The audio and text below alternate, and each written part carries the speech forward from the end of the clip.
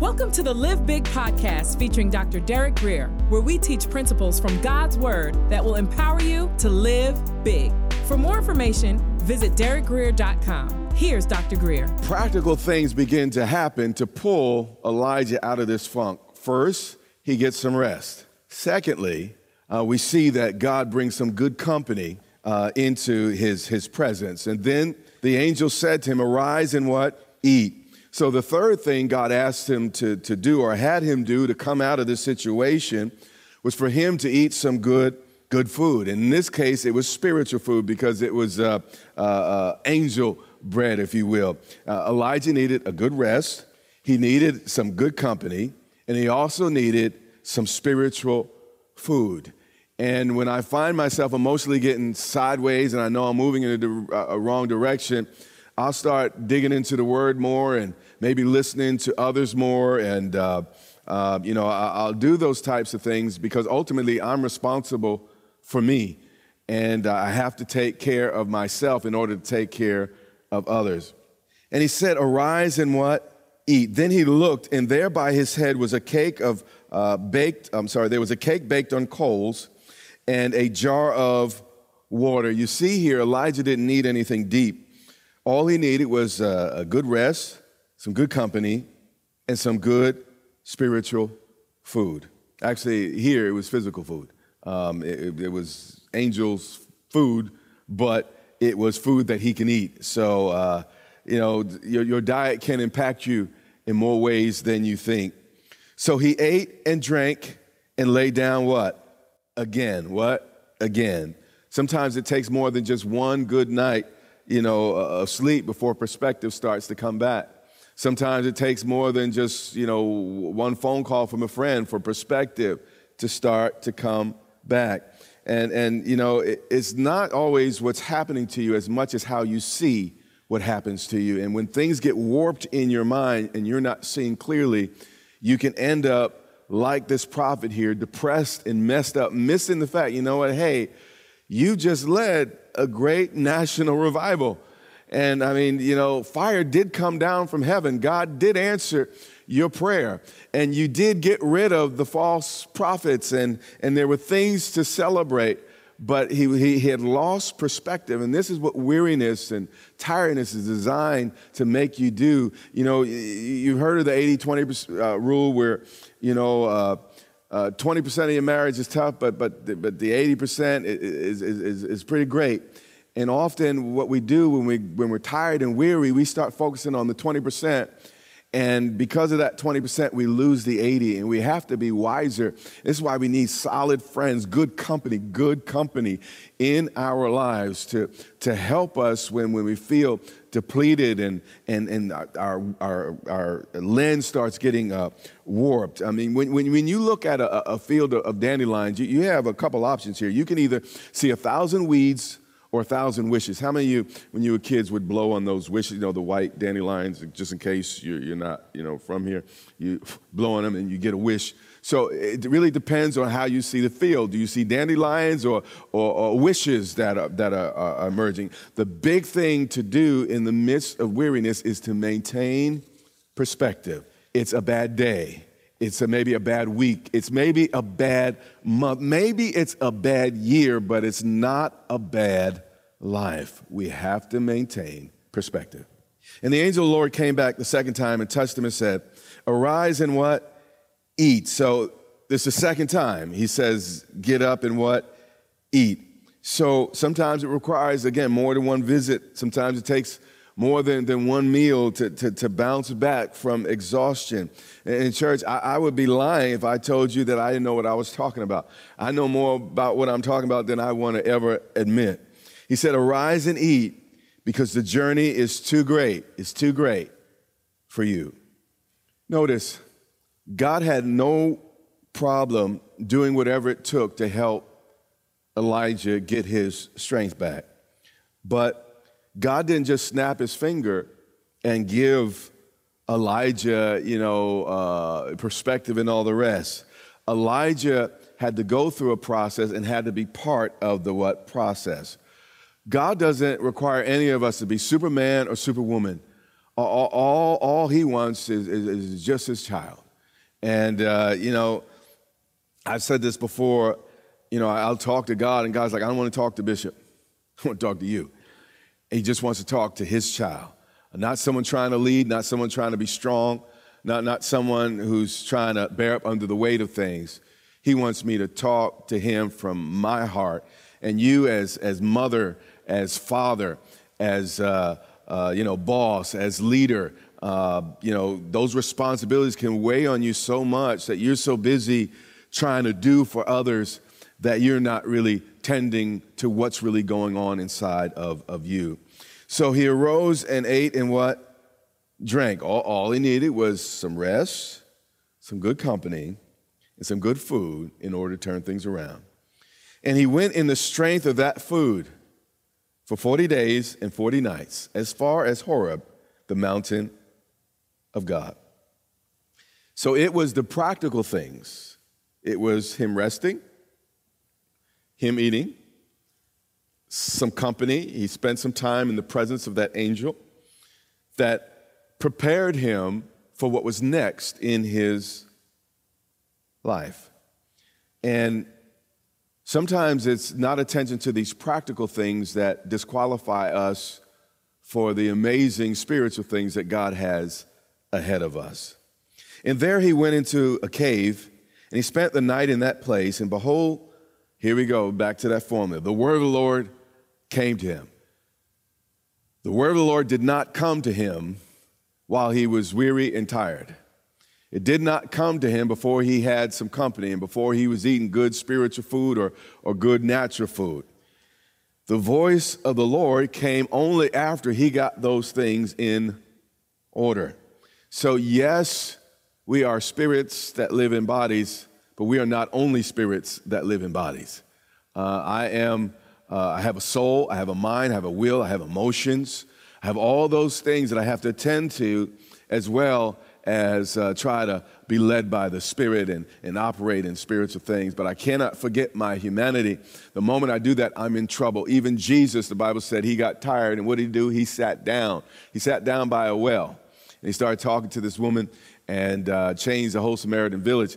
But when Jesus got tired, what did he do? He sat down. Also, he was tired. He'd been preaching all day, and he was sleeping in a boat.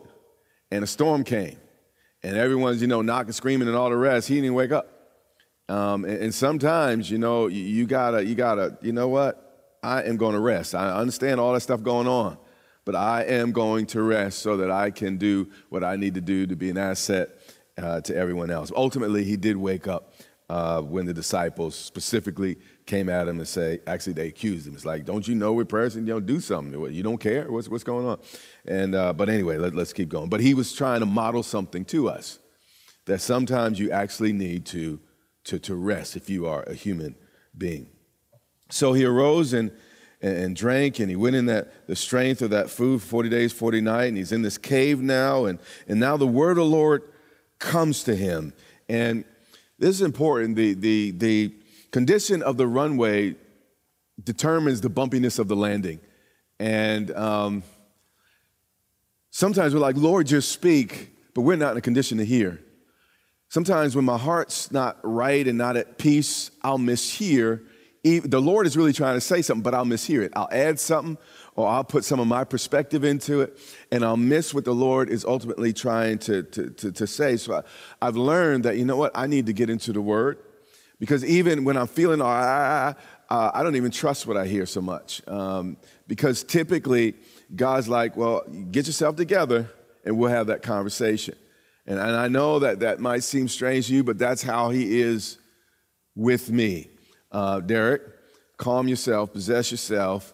I'm still God. I haven't gone anywhere. I'm not going to respond to you till you get it together.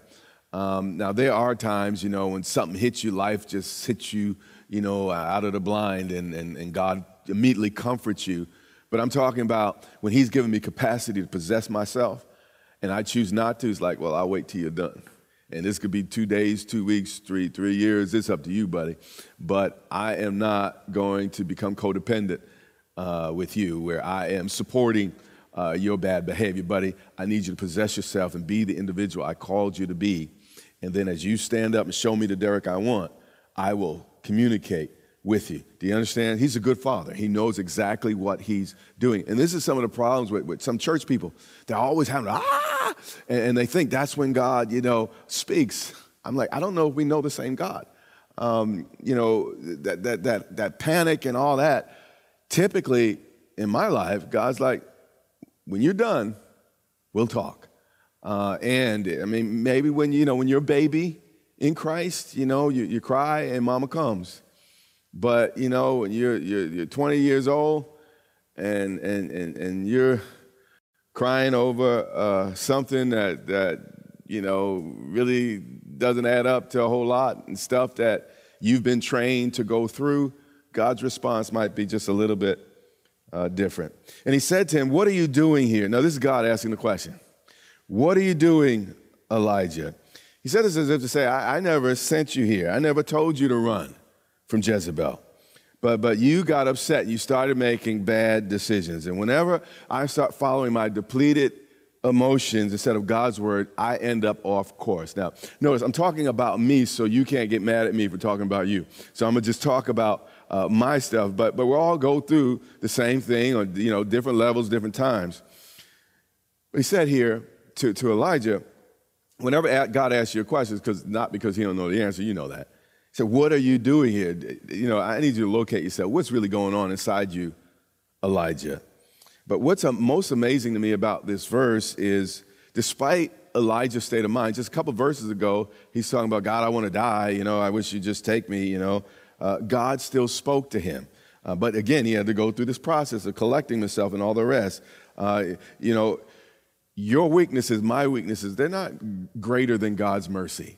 And God will be merciful, but God was also training and disciplining him in the midst of him being merciful. Please understand that. I don't know if you get it. Let me step back. If you're in the room, I'd be able to take a look at your face and I'd know whether or not I should repeat that or not. But just in my heart, I'm not sure if you get that. God is merciful, and God will speak to us in our pain and our hurt. But when we know better and we have capacity to possess ourselves, God's like, "I want you to do what I put in you to do, and then when you do that, I will do what's next." So if you keep flipping out and all the rest, I'm telling you, I believe I'm saying it by the Holy Spirit here, God is not gonna communicate to you the way you want. And the yelling and the screaming and the falling out, the slamming of the doors, and you think God's gonna come down from heaven and stop. No, when you possess yourself, when you start acting like adults and start trying to talk things through versus all of the animal behavior, God's like, then I will inject myself. But as long as you keep acting like that, I'm sorry, I'm just going to have to let you do you, and you're going to have to reap what you sow. And when you get tired of that, I will then come in and help you. So please understand, God is merciful, but he's also a good parent. And he's trying to train us to live right and to be emotionally healthy and emotionally strong. And if God didn't let us ever feel any pain or discomfort, we would be a bunch of spoiled, messed up children. So God in his wisdom allows us to feel certain things. And when we feel them, he expects us to handle that properly. When a child gets upset, they scream, fall on the floor, and all the rest. But when you see an adult do that, that's a whole another thing. So again, God doesn't lack mercy. And you're like, why isn't he speaking to me? Doesn't he see all the pain I'm in? God's saying, when you own you say, well, you know what? I'm in this mess, and you know what? Maybe you start owning your stuff. Maybe, you know what? I'm in this mess partly because of me. Maybe it's not just the other person. When you start trying to possess your soul, that's when God will step in and begin to help you. But again, if he's always, running after you, and as soon as you, have that emotional flare and he ministers to you and gives you a word, you're going to keep staying like that for the rest of your life. So with Elijah, before God really spoke to him, he said, Elijah, I need you to get some rest. I need you to have some good company. Elijah didn't seem to have a whole lot of friends. He was off by the Lake Gennesaret, and the birds fed him. He was by himself. Part of his problem is his isolation. That was part of his issue. And he was tired. So, but God sent an angel. And even if you don't have the relationships you want, God will send a person into your life to minister into your affairs. But it's better to have some folks in your life that you can be comfortable with when you're struggling. You can be transparent with. Elijah had no one to talk to. So Elijah got stuck in his head. And so he had to rest. He got some company, some good company. And then he ate some good food and real practical. And sometimes diet matters. If you just, eating McDonald's every day, you especially if you're over a certain age, that can start impacting you. So there are lots of things that we can pay practical attention to that will help us when we're dealing with crisis. Let's skip to verse 11. Then God said, after God helped Elijah get his mind right, please notice this, don't miss this. God did not just, in the midst of, I want to die, immediately minister to him. He had to possess himself. He had to eat, he had to rest, and these other things. After God helped Elijah get his mind right, God said, go out and stand on the mountain before the Lord. Now, it's hard to see clearly through a cracked window. It's very difficult. You really can't see properly. So what God's doing here, he's ministering to his brokenness, and he uses some practical ways of dealing with the man in order to help him hear what God was about to say properly. So just like you can't see through a broken glass, sometimes when your emotions are all broken and all messed up, you can't hear properly. So God first, wipes and cleans the glass, if you will, or puts the glass back together so he can see clearly. And then it says, and behold, the Lord passed by, and he's about to teach him a lesson. And a great and strong wind tore into the mountains and broke the rocks into pieces before the Lord. Before the Lord. But the Lord was not in the wind. And we think, well, if I go to that certain church service, you know what, I'll get the breakthrough. Sometimes God does do that, and church services are important, and great things happen. However, if you always need this hyper-emotional experience in order, or this hyper-sensory, better, experience, you're not yet where God wants you. So God's like, okay, this is what you think you want? Let me give it to you, and I'm going to show you that's not going to fix it. And this is why sometimes we go to this great service. I mean, the power of God is moving. You hear this great word, and then you leave, and you feel just as empty. Because you're not really trying to lean on the Lord as much as on things and stuff and other people. And God's calling you to himself. And behold, the Lord passed by. So the Lord's in it. The Lord is in church. He's in the things that we do together when we're excited and happy. He's in it. So the Lord passed by, and a great strong wind tore the mountains, broke the rocks pieces before the Lord, but the Lord was not in the wind. So the Lord's, it seems like a contradiction. It said the Lord passed by, but then it said the Lord was not in it, meaning the thing he needed from the Lord was not in that thing. So sometimes you can't get what you want from the thing that you think you should get it from, and God's saying, ultimately, what I need you to do is lean into me personally more than that thing. And after the wind, an earthquake, but the Lord was not in the earthquake. And after the earthquake, a fire, but the Lord was not in the what? Fire. And then after the fire, a still small voice. Here was the problem. God had to raise his voice in order for Elijah to hear. How many of you have raised children? And it's so frustrating when they can only hear what you have to say, when you have a certain tone.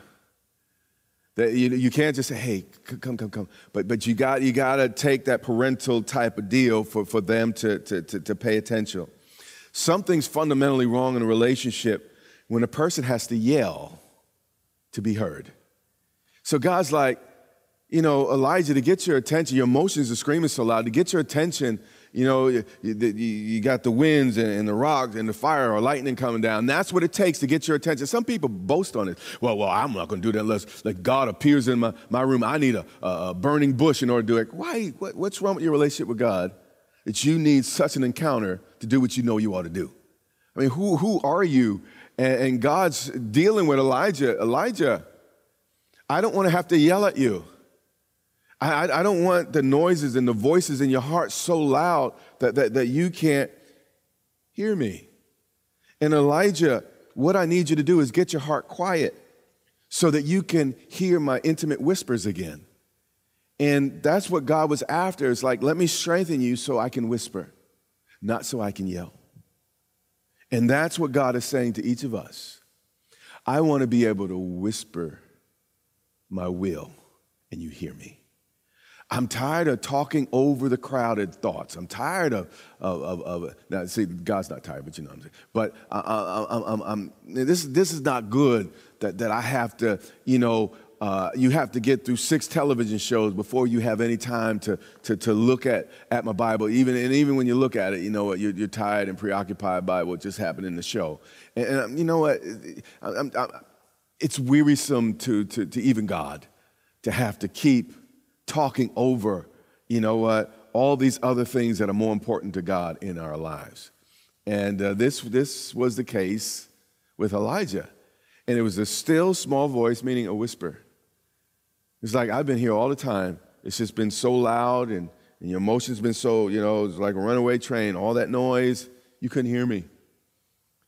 But finally, he quieted his soul enough to hear what the Lord was saying. So what I'm saying to you is your emotions are real. Real stuff happens. Sometimes real stuff hurts. And when you have a pain in your body, it's hard if your hand's hurting, it's hard to remember how good your foot feels. And it's real easy to lose all sense of proportion. But what God is saying is, hey, I want to speak to you, but I'm not going to speak to you in that tizzy. I'm not going to speak to you in that because you're going to keep going, I think I'm going to speak to you again. So I'm intentionally not speaking to you this time. Yeah, in the past, maybe I've done that, but it was because of where you were spiritually. But now you're in a new place. I'm not going to speak to you till you possess yourself, until you quiet your soul and position yourself to hear from your God. I hope you're able to follow the things that I talked about today, and I really believe that's a word for each of us. God wants to speak. But quiet your heart and soul. Do whatever it takes to get in position to hear what the Lord wants to say to you. You have been listening to the Live Big podcast with Dr. Derek Grier. For more information, visit derekgrier.com or follow Dr. Grier on social media.